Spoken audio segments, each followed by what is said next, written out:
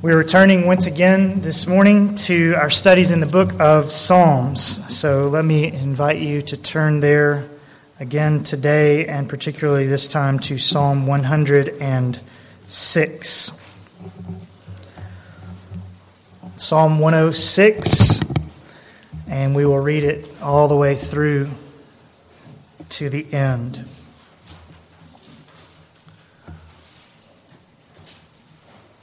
Praise the Lord. Oh, give thanks to the Lord, for he is good, for his loving kindness is everlasting. Who can speak of the mighty deeds of the Lord, or can show forth all his praise? How blessed are those who keep justice, who practice righteousness at all times. Remember me, O Lord, in your favor toward your people. Visit me with your salvation, that I may see the prosperity of your chosen ones, that I may rejoice in the gladness of your nation, that I may glory with your inheritance. We have sinned like our fathers. We have committed iniquity. We have behaved wickedly. Our fathers in Egypt did not understand your wonders. They did not remember your abundant kindnesses, but rebelled by the sea at the Red Sea. Nevertheless, he saved them for the sake of his name, that he might make his power known. Thus he rebuked the Red Sea, and it dried up, and he led them through the deeps, as through the wilderness. So he saved them from the hand of the one who hated them, and redeemed them from the hand of the enemy. The waters covered their adversaries. Not one of them was left. Then they believed his words. They sang his praise. They quickly forgot his works. They did not wait for his counsel, but craved intensely in the wilderness and tempted God in the desert. So he gave them their request, but sent a wasting disease among them. When they became envious of Moses in the camp and of Aaron, the Holy One of the Lord, the earth opened and swallowed up Dathan and engulfed the company of Abiram, and a fire blazed up in their company. The flame consumed the wicked. They made a calf in Horeb and worshipped a molten image. Thus they exchanged their glory for the image of an ox that eats grass. They forgot God, their Creator, who had done great things in Egypt, wonders in the land of Ham, and awesome things by the Red Sea. Therefore he said that he would destroy them, had not Moses, his chosen one, stood in the breach before him to turn away his wrath from destroying them. Then they despised the pleasant land. They did not believe in his word, but grumbled in their tents. They did not listen to the voice of the Lord. Therefore he swore to them that he would cast them down in the wilderness, and that he would cast their seed among the nations and scatter them in the lands. They joined themselves also to Baal Peor, and ate sacrifices offered to the dead. Thus they provoked him to anger with their deeds, and the plague broke out among them. Then Phinehas stood up and interposed, and so the plague was stayed, and it was reckoned to him for righteousness to all generations forever. They also provoked him to wrath at the waters of Meribah, so that it went hard with Moses on their account. Because they were rebellious against his spirit, he spoke rashly with his lips. They did not destroy the peoples as the Lord commanded them, but they mingled with the nations and learned their practices and served their idols, which became a snare to them. They even sacrificed their sons and their daughters to the demons and shed innocent blood, the blood of their sons and their daughters, whom they sacrificed to the idols of Canaan, and the land was polluted with the blood. Thus they became unclean in their practices and played the harlot in their deeds. Therefore the anger of the Lord was kindled against his people, and he abhorred his inheritance. Then he gave them into the hand of the nations, and those who hated them ruled over them. Their enemies also oppressed them, and they were subdued under their power. Many times he would deliver them. They, however, were rebellious in their counsel, and so sank down in their iniquity. Nevertheless, he looked upon their distress when he heard their cry, and he remembered his covenant for their sake, and relented according to the greatness of his loving kindness. He also made them objects of compassion in the presence of all their captors. Save us, O Lord our God, and gather us from among the nations to give thanks to your holy name and glory in your praise. Blessed be the Lord, the God of Israel, from everlasting even to everlasting. And let all the people say, Amen. Praise the Lord. Father, I pray that you would so work and so speak through this psalm that we would come to the end and say, Amen. Praise the Lord. And we ask in Jesus' name. Amen. If you were with us Wednesday evening for Psalm 105, you may have noticed just now a similarity between these two psalms, namely that both of them contain long historical sections. Both Psalm 105 and Psalm 106 give quite a number of verses to the recounting of Old Testament history. And furthermore, both of these rehearsals of the Israelites' history placard before us the faithfulness of God to His people across the years. Both Psalms are about the faithfulness of God to His people all across the years. That is the theme of Psalm 105 and of Psalm 106, God's faithfulness to His covenant and to His covenant people. And yet there is a difference between the Psalms, and particularly in the way that they approach the history that they tell.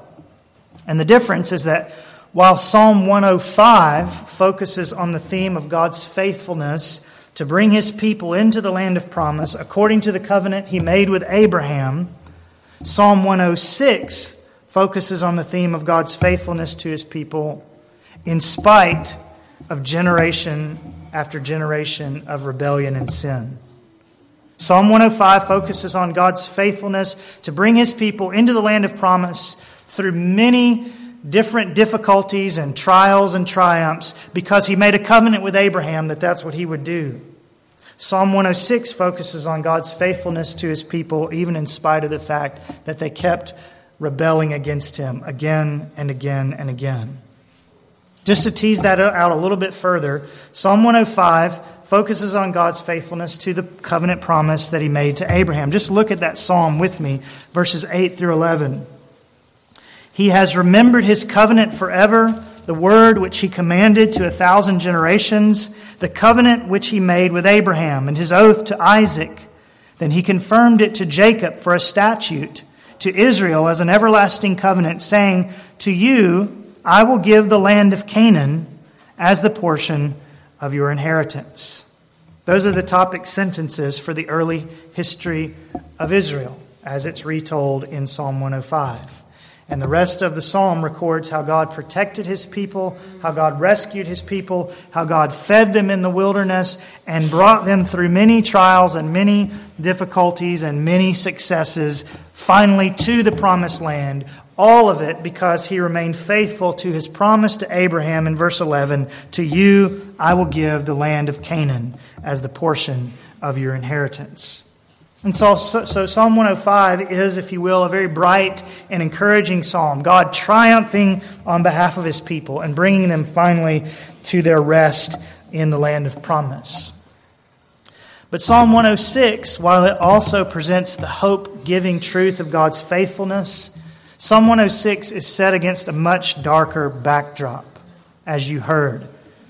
In Psalm 106, the Holy Spirit wants us to see not only the faithfulness of God to His covenant and to His people, but especially He wants us to see how God remains faithful to His covenant and His people, even when those people are draped in the filthy garments of sin. And oh, were the Israelites ever so often draped in those rags. They rebelled by the sea, verse 7. They quickly forgot His works, verse 13, and tempted God in the desert, verse 14. They became envious of Moses in verse 16. They made a calf in Horeb, verse 19, and worshipped a molten image. They despised the pleasant land, verse 24, the land of promise. They even, verse 37, sacrificed their sons and their daughters to the demons. Here is the backdrop for the faithfulness of God in Psalm 106. It's not just that God is faithful. That is true and that's marvelous.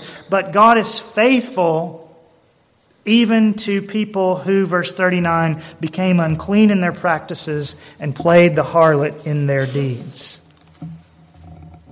They became unclean in their practices and played the harlot in their deeds.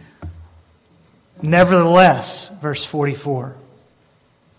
Nevertheless, here's a great theme, perhaps the great theme of this psalm. Nevertheless, he looked upon their distress when he heard their cry, and he remembered his covenant for their sake and relented according to the greatness of his loving kindness. Here's the great theme of this psalm: God's faithfulness to his people in spite of their sin. In fact, that's one of the great themes of the Bible, isn't it?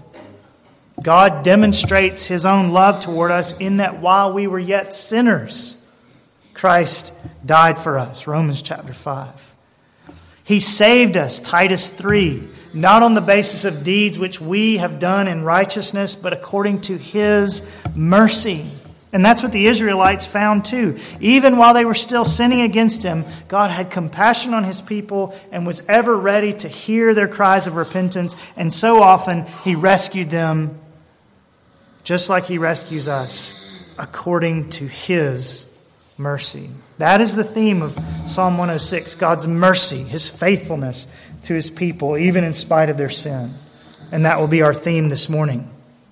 But having said all of that, and before we dive much deeper into this psalm, it's important to think about when this psalm was written, to understand the background just a little bit. Psalm 106 records a good deal of Israelite history that took place between the books of Exodus and Judges in the Old Testament. But it doesn't appear that the psalm was actually written during that time period between Exodus and the Judges. Rather, Psalm 106 was written, as verse 6 reminds us, when the Israelites had turned against God once again, just like they had done in times of old. We have sinned like our fathers. He's going to go on and describe how their fathers sinned, but he's living in a different generation. He's recalling past sin, and now he's saying at a later date, we have sinned like our fathers. In other words, the psalmist is recalling the history of his Israelite forefathers, all this history of God's prior faithfulness to his people in spite of their sins, because in his own day, they have gone and done it again. In his own day, they need God to be good to them again, in spite of their sin. We have sinned like our fathers, the psalmist says in verse 6. And then after rehearsing how his fathers sinned and how God was merciful to them in times of old, for the next 40 verses, the psalmist then pleads in verse 47a that God would do it again. Save us, O Lord our God. Our fathers have done all this sinning, and you saved them. Save us, O Lord our God. And then the rest of that verse gives us a pretty strong hint as to exactly when the psalmist was living and from what he and his people needed saving. Save us, O Lord our God, and gather us from among the nations to give thanks to your holy name and glory in your praise. Gather us from among the nations, the psalmist says. And when were God's Old Testament people scattered among the nations? Well, during the period of exile, right? Near the end of the Old Testament history. As the years went on, from the history that's recorded here in verses 7 through 43, the Old Testament people of God continued in much the same vein. Periods of rebellion, followed by repentance and restoration and mercy, followed by more years of rebellion. And eventually, as God had promised them in the days of Moses, the promised land spewed them out. Some of them were carted away by the cruel Assyrians, and others were carried away into exile by Nebuchadnezzar into Babylon.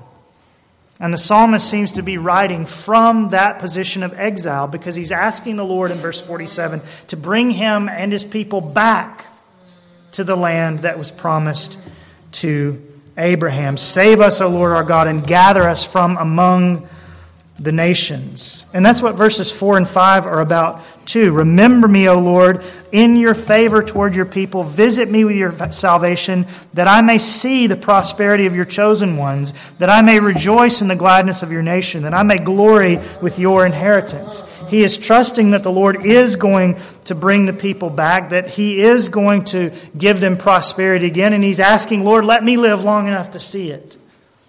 Gather us, verse 47, from among the nations. And so the psalm begins and ends with praises for the goodness of God and then prayers that He, in the days of exile, will show it again to His stumbling people. And sandwiched in the middle is this long history of the ugliness of sin, continually overcome by the beauty of God's grace, which proves the goodness of God, which the psalmist praises at the beginning and end of the psalm, and which gives hope toward his prayers that God will do it again. We'll come back to the praises and the prayers before we conclude, but before we do, it would be helpful perhaps just to walk back through the history, to walk back through verses 6 through 46 and to see just how often Israel rebelled and just how great was their sin, so that we can appreciate all the more just how amazing is God's grace. So let's just walk back through verses 7 through 46 and remind ourselves of the events that the psalmist is rehearsing here. What is he talking about with all of these sentences? Well, the psalmist's record begins in verse 7, shortly after the Israelite exodus from Egypt. Shortly after God had brought His people up out of the land of Egypt, out of the house of slavery by a mighty hand and an outstretched arm. For 400 years they had been there, away from the land which God had promised to their fathers, Abraham and Isaac and Jacob. And for some while they had been made into slaves in that land of Egypt. And God brought them out by great miracles, as you can read about in the book of Exodus, or right next door in the 105th Psalm, you can read about it too.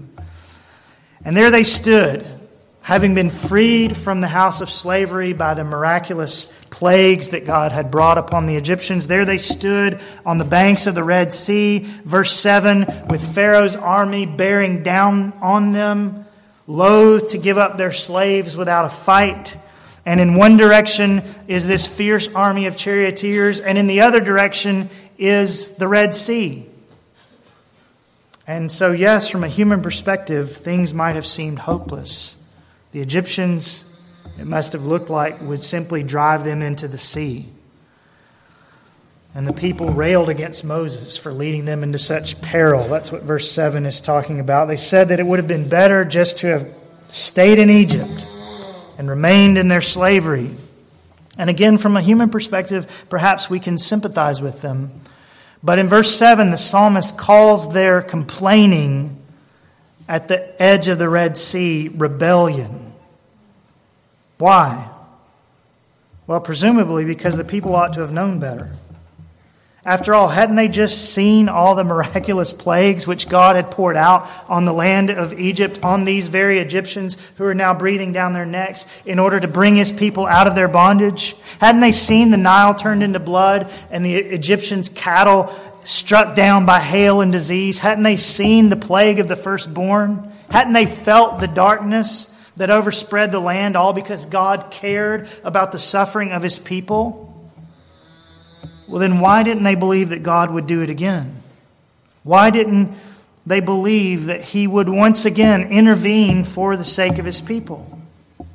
When we look at it like that, when we remember all that they have seen God do, we can see why the psalmist calls the Israelites' unbelief by the side of the Red Sea with these words: they rebelled by the sea. And yet, listen again to the mercy of God toward His rebellious people in verses 8 through 11.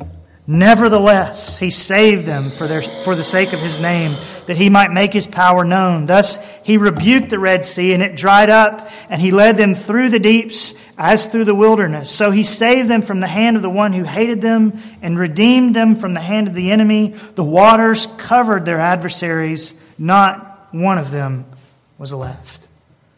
God did it again. I wonder if any of the Israelites, along with singing in verse 12 and finally believing God's words in verse 12, I wonder if any of them stood on that far bank of the Red Sea after the waters had calmed and all the Egyptian helmets and breastplates had finally filled with water and sunk below the surface. I wonder if any of them stood there feeling a little bit ashamed. Why am I such a complainer? Why don't I ever believe that God will help me? Why do I keep doubting His words? I wonder if any of us ever feel ashamed like that for our unbelief, which at the end of the day is tantamount to rebellion. Have you not seen God do great things? Have you not seen Him answer prayers? Have you not seen how He has worked good even in your greatest trials? Brothers and sisters, God is good. And so we must, as the King James translates the words of Jesus in John chapter 20, be not faithless, but believing. Be not faithless, but believing. Well, for a season the Israelites were. They believed His words, verse 12. They sang His praise. But then look at verses 13 and 14. They quickly forgot His works. They did not wait for His counsel, but craved intensely in the wilderness and tempted God in the desert. Now, these verses refer to the way in Numbers chapter 11 the people whined because they had no meat in their diet. Never mind that they were no longer slaves. Never mind that God was daily feeding them with manna from heaven in the middle of the desert. They had to have meat. They craved intensely in the wilderness, and they looked back fondly once again on their days in Egypt when fish was on the menu and garlic and melons and so on. And so God gave them meat, verse 15a. A massive flock of quail swept in from the direction of the sea, and God made them eat it every day for a month until the sight of it made them sick. And along with the meat, God sent a plague in verse 15b and struck down those who were greedy. And yet in His mercy, He didn't strike them all down. And they enjoyed roasted quail for dinner in spite of their murmuring. I wonder if any of that sounds familiar to us. Murmuring about our food, craving it so intensely that we sin against God because of it. And yet here we are today, well-fed and still under the sound and the influence of His grace.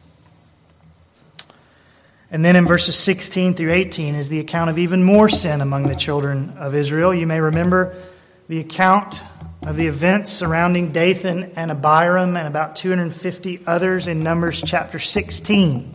They weren't satisfied with the leadership structure that God had set up. They wanted to be priests too. They became envious of Moses, verse 16, and of Aaron, the Holy One of the Lord. And the majority opinion of the whole congregation seems to have been swayed in their direction in Numbers chapter 16. But the earth opened up, verse 17, and Dathan and Abiram and their families went down into the grave alive. And fire also came forth from the Lord and consumed the 250 in Numbers 16 who had conspired with them. Indeed, God was prepared. We're told in that chapter, God was prepared to destroy the whole congregation except for Moses and Aaron. But He relented when those two men prayed for mercy. He was good to the Israelites again, in spite of their sin. And then in verses 19 through 23, the psalmist recalls an earlier event when Moses was up on the mountain meeting with God, and the people began to wonder, what happened to him? Is he going to come back? And they wanted a God that they could touch and that they could see, and so they convinced Aaron to make them a God like that. And he went along with it. He took all their gold earrings and melted them down and made a golden calf in place of the invisible, glorious God. And God, as was also the case in Numbers 16, was prepared to be rid of them all. They deserved it. After all they'd seen and known of the true and spiritual presence of God in their midst, and now they're reimagining Him in the form of a grass-eating ox. They deserved it. But God did not destroy them. He listened to the prayer of Moses again, and he showed mercy to them again. Verse 23. And then there's the incident which the psalmist records in the next few verses, 24 through 27, and which we can read about in the book of Numbers, chapters 13 and 14, as the people were on the brink of entering the promised land. Moses, at the Lord's command, sent 12 spies. You remember this story? 12 spies into the land of Canaan to observe the land, to observe its inhabitants, and to come back and give a report so that they could prepare to take the land. Do you remember what happened when the spies got back? They came and they said, the land is every bit as glorious as we've been told. It's flowing with milk and honey. And memorably, in order to demonstrate how good was the produce, they brought back a cluster of grapes that was evidently so large that it had to be carried by 2 men hanging from a pole.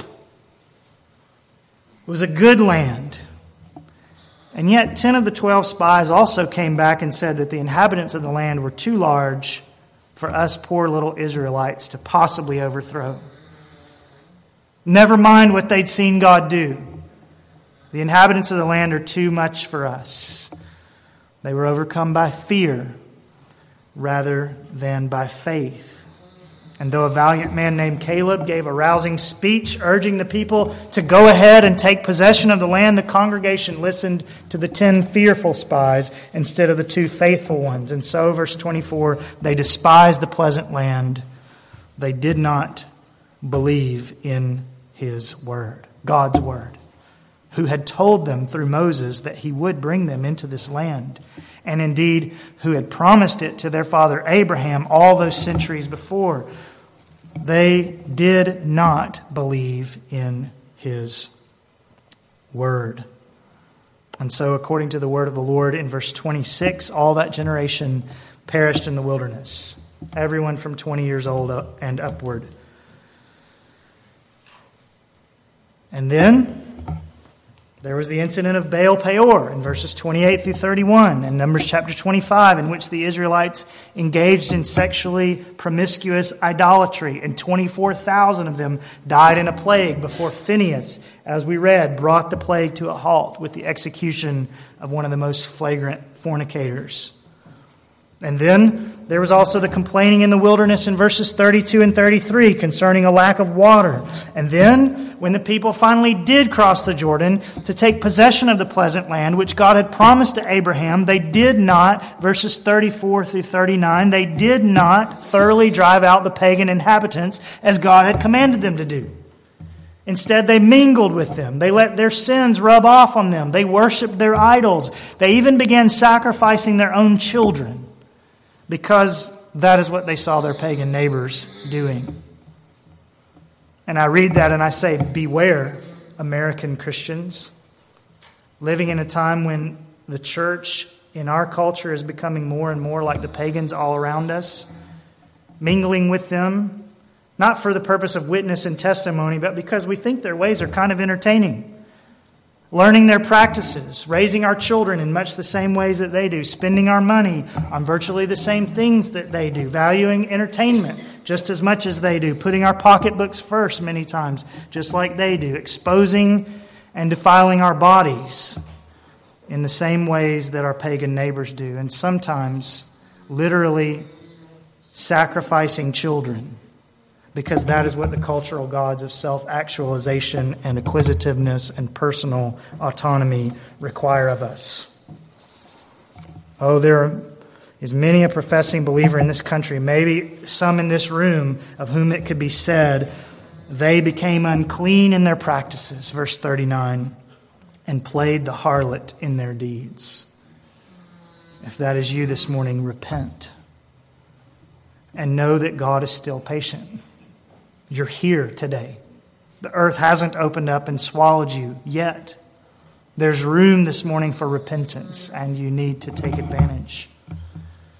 And yet, though there's room for repentance, there is discipline for God's people. Verses 40 through 42. Therefore the anger of the Lord was kindled against his people, and he abhorred his inheritance.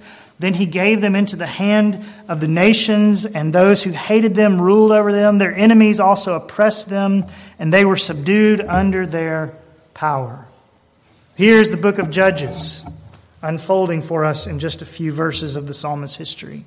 As discipline for the Israelites' sin, God began to send the Philistines and the Moabites and the Midianites to oppress his people, to give them all sorts of trouble. Why? Not because God is cruel, not because he doesn't care for his people, but because that is what it would take for them to finally repent. When their crops were destroyed, or when they were under the thumb of some foreign king, finally the people of Israel, like the prodigal son, would come to their senses. And they would get up out of the pig slop and they would go back to their heavenly Father. And when they did, this is the amazing thing. When they did, over and over in the book of Judges, God would send them a deliverer again and relieve them of their sorrows again. He would send them men like Gideon and Samson and so on. Many times he would deliver them. Verse 43. Many times he would deliver them. But they were like dogs and kept returning to their own vomit over and again. Many times he would deliver them. They, however, were rebellious in their counsel and so sank down in their iniquity. And we find that not only in the history of the Judges, but all the way down through the books of Kings and Chronicles as well. Many times he would deliver them. They, however, were rebellious in their counsel and so sank down in their iniquity. Nevertheless, verse 44. That's perhaps the most pivotal word in this psalm. We find it in verse 44 and we find it in verse 8. Nevertheless, all this sin in verses 7 through 43, nevertheless, he looked upon their distress when he heard their cry, and he remembered his covenant for their sake and relented according to the greatness of his loving kindness. God just kept forgiving and restoring and having compassion and being merciful and hearing prayer over and over and over again. That's practically the whole history of the Old Testament. God being patient with his sinful people. You might think, after all the evidence that the psalmist has piled up about the sins of Israel, all the evidence that we have painfully, perhaps monotonously just rehearsed these last several minutes, you might think that after all of that, God would eventually have just thrown up his hands and given up on these fickle, unbelieving, undeserving, rebellious people. In fact, that is part of the exercise of slogging through all these wearisome verses of sinful history, just to show us how justified God would have been to do that. Just to wipe his hands of these people and be done with his mercy to sinners. But the psalmist isn't willing to presume such a thing about his God. The psalmist has read his Bible and seen too much mercy and too much compassion and too much faithfulness on the part of the Lord to presume that he will abandon his people now, even after all they've sinned. Yes, they have sinned again, verse 6, like their father, so much so that the land has finally spewed them out, just like God said that it would, so that he is writing this psalm from somewhere far away from the land that God promised to Abraham. God has been righteously angry with his people, and they are getting the discipline that is coming to them. And the psalmist understands and accepts all of that. He knows that they have been just as perverted as their fathers were and just as deserving of God's discipline, even his wrath. Nevertheless, the psalmist has seen too much of God's goodness to presume that God has abandoned his people forever. He's read too much of God's mercy and his faithfulness in the pages of the Old Testament to presume that God has shut his ears to his people's cries of repentance. And so he issues the cry, verse 47, "Save us, O Lord our God, and gather us from among the nations to give thanks to your holy name and glory in your praise." God is patient towards sinners. Now, none of this is to say that because God is so patient with sinners that it's okay to keep on sinning. No, verse 3 reminds us that obedience is a better way. And so just because God is merciful towards sinners and faithful towards sinners doesn't mean that sin is no big deal. No, verse 3, how blessed are those who keep justice, who practice righteousness at all times. That's better. Nor does the continual patience of God with sinners mean that God is a pushover who doesn't finally have the will to damn anyone. That's far from the truth as well. Witness Dathan and Abiram in this psalm, for instance. The lake of fire will be filled with sinners. Old Testament Jews, New Testament Gentiles, and many billions after them who refuse to repent. But the psalmist would say to us, and the rest of the Bible would agree, that there will be no one in the lake of fire who actually did repent. That's the message of this psalm. And repentance is the key. The psalmist is not painting a picture of a God who always lets people get away with just about anything so long as they bat their eyes and say pretty please to him. No. God rescues people who, with the psalmist in verse 6, truly repent. And many is a person, even the sort of person sometimes who thinks he's going to heaven, many is a person who refuses to repent. And therefore who won't be treated the way God treats the people in this psalm. Don't read this psalm or hear this sermon and think that God is a pushover and that you'll get away with anything. Only those who repent should expect to find his mercy at the last day. But the main point of the psalm is that everyone who does repent will assuredly find his mercy. The main point of this psalm is that in spite of all of our sins, in spite of all of our failures, as long as we have breath in this world, there is a way back to God because he is patient and compassionate towards sinners. The point of this psalm is that God is good to people in spite of their sins. Over and over again, the children of Israel sinned against the Lord, murmuring, complaining, worshiping idols, refusing his good gifts, slaughtering their own children, and so on. And over again, when they cried out for mercy, he was merciful to them in spite of all that. Indeed, not only did he forgive them when they repented, but it was his kindness, often through the rod of discipline, that led them to repentance. Even before they repented, God was showing them mercy and working for their good and bringing them back so that they would repent. And I say to you that this God is the same yesterday and today and forever. He is still doing good to sinners in spite of themselves. He is still willing to forgive everyone who repents and who believes in the name of his Son. And he's still working, even before we repent and before we believe, to bring us to a place where we will. As Mark Altroge has written, and as we just sang to our God, you did not wait for me to cry out to you, but you let me hear your voice calling me. And as Altroge has also written in that song, not only does God allow us to hear his voice before we ever call out with our own, but God took the initiative to save us while we were yet sinners by clothing himself with frail humanity in the person of Jesus, and by enduring the cross, and by seeking and saving that which was lost.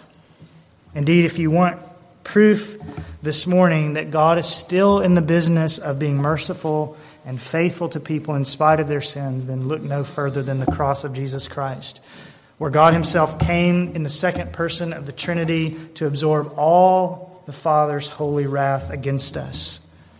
And as Altroge's song says, and as Romans 5:8 teaches us, God did not wait for us to draw near to him before he did that. God did not wait for us to clean up our acts before he sent us a Savior. No. God demonstrates his own love toward us in that while we were yet sinners, Christ died for us. Here is God's faithfulness to his people, his mercy to us, his compassion and his love toward us, not only in spite of our sin, but while we were still in the midst of our sin.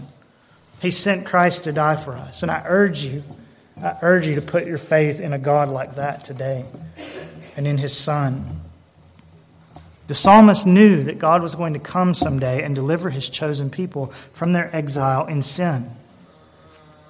But he wasn't content simply to know that God is faithful to his people in spite of their sin. He wanted to make sure that he himself was in on that mercy. And so listen to how he prays in verses 4 and 5. Remember me, O Lord, in your favor towards your people. Visit me with your salvation, that I may see the prosperity of your chosen ones, that I may rejoice in the gladness of your nation, that I may glory with your inheritance. Did you hear it? The psalmist isn't content to think about and then go away knowing that God is compassionate on his sinful people in general. He wants to make sure that he himself is among those who receive the mercy. And you must be the same. You mustn't be content to walk away today and go, oh, isn't it wonderful that God is compassionate towards sinners? You make sure that you repent and that you're among those who receive that compassion. Remember me, O Lord, in your favor to your people. Or, in the words of the old hymn written by Fanny Crosby, pass me not, O gentle Savior, hear my humble cry. While on others thou art calling, do not pass me by. Here is the heartbeat of the psalmist as he sits in the land of exile. Lord, save your people, verse 47. And Lord, verses 4 and 5, save me. Save me. And that should be the heartbeat of everyone who has seen in God what the psalmist saw in him, namely his faithfulness to his people, even in spite of their sins. I hope that's your heartbeat today. And I urge you, if you have never done so before, to pray even today like the psalmist does in verses 4 and 5. Remember me, O Lord, in your favor toward your people. Visit me with your salvation, that I may see the prosperity of your chosen ones, that I may rejoice in the gladness of your nation, that I may glory with your inheritance. And if you have prayed this way in times gone by, but you've slidden back like Israel, so that you're not what you once were and you're not what you should be, you earnestly pray those words with the psalmist today too. Indeed, whoever you are and whatever your sin, believe this very moment in the provision that God has made for your sins in the death of his Son. Believe in the Lord Jesus Christ and pray with the psalmist. Remember me, O Lord, in your favor toward your people. Visit me with your salvation. And then before we finish, we must notice the psalmist's praise as well. He doesn't just see God's faithfulness and his mercy towards sinners, and he doesn't just ask for it for himself, but he extols it. He praises God. He gives thanks. Verses 1 and 2, praise the Lord. Oh, give thanks to the Lord, for he is good, for his loving kindness is everlasting. Who can speak of the mighty deeds of the Lord, or can show forth all his praise? And the same sort of thing at the end of the psalm, verse 48, blessed be the Lord, the God of Israel, from everlasting even to everlasting. And let all the people say, amen. Praise the Lord.